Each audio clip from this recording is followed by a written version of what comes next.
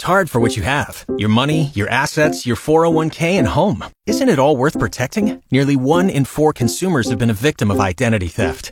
LifeLock Ultimate Plus helps protect your finances with up to $3 million in reimbursement.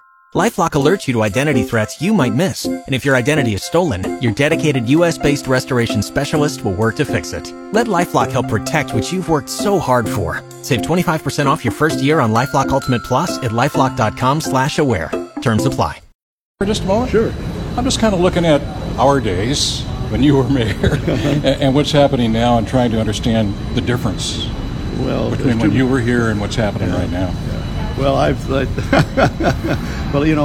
took office at a time that was we were in a real recession, and it was a very difficult time, and we didn't have all the electronics we do now and so forth. And so my whole thing was to put Portland back on the map, and the previous mayor wasn't doing that. And now we got too many people here, I think. And you did too well. I did too well. Anyway, that's been quite a while ago, and it takes time for things to happen, but I'm just glad I'm not mayor now, because it's hard to fathom all the problems they have, because the office was busy when I was there. You're always hustling and always doing this and that. What's changed exactly? What's changed? Where? Here in the city. Well, it's the number of people and the number of cars and the difficulties of the modern world, I guess. A whole new generation, it's up to them. It's kind of frightening to me, but I'm hoping for my grandkids everything will be all right, Do you sometimes, as former mayor, look at things going, I would have done this or I would have done that? Not necessarily. Mm-hmm. No, I don't have those kind of. I don't want to second guess the mayor. I don't know always all the issues that are going on. I don't keep up to date that much, to tell you the truth. The homelessness is something beyond, but I think it's a worldwide problem, And but how you deal with it here is very touchy. And I remember in Sam Adams, when everybody was parked, in the park block right across the street.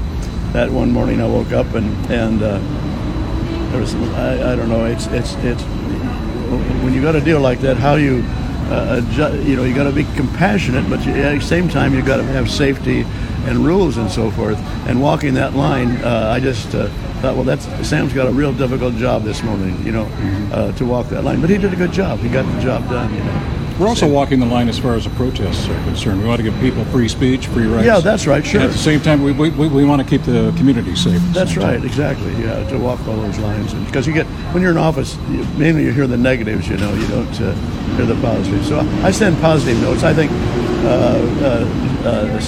Ted's choice of chief of police was excellent. I just think that was wonderful. She's a good chief and she's articulate.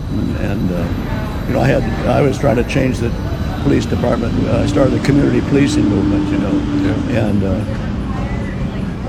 anyway, to change the culture of a bureau is extremely difficult. It takes a lot of work and time, and it still is, I guess. So I guess the city's doing the best they can right now. Well, you always hope for better. Well, I missed the mayor's ball. I'll tell you. Well, oh God, well that really made me mad when. Anyway, Vera canceled it, and it was a win-win situation in so many different ways. Oh, yeah. And I don't know, it's very hard to start again, when you got, the Portland Music Association was running the thing, and the mayor didn't have to do anything except endorse it. Well, what it did was bring all aspects of the community together in one place at one point in the year. And then a lot of the bands got contracts, and it was just win-win for everybody. And, positive. I wish somebody would bring. I wish Ted to do that, but he's got enough problems already. Yeah.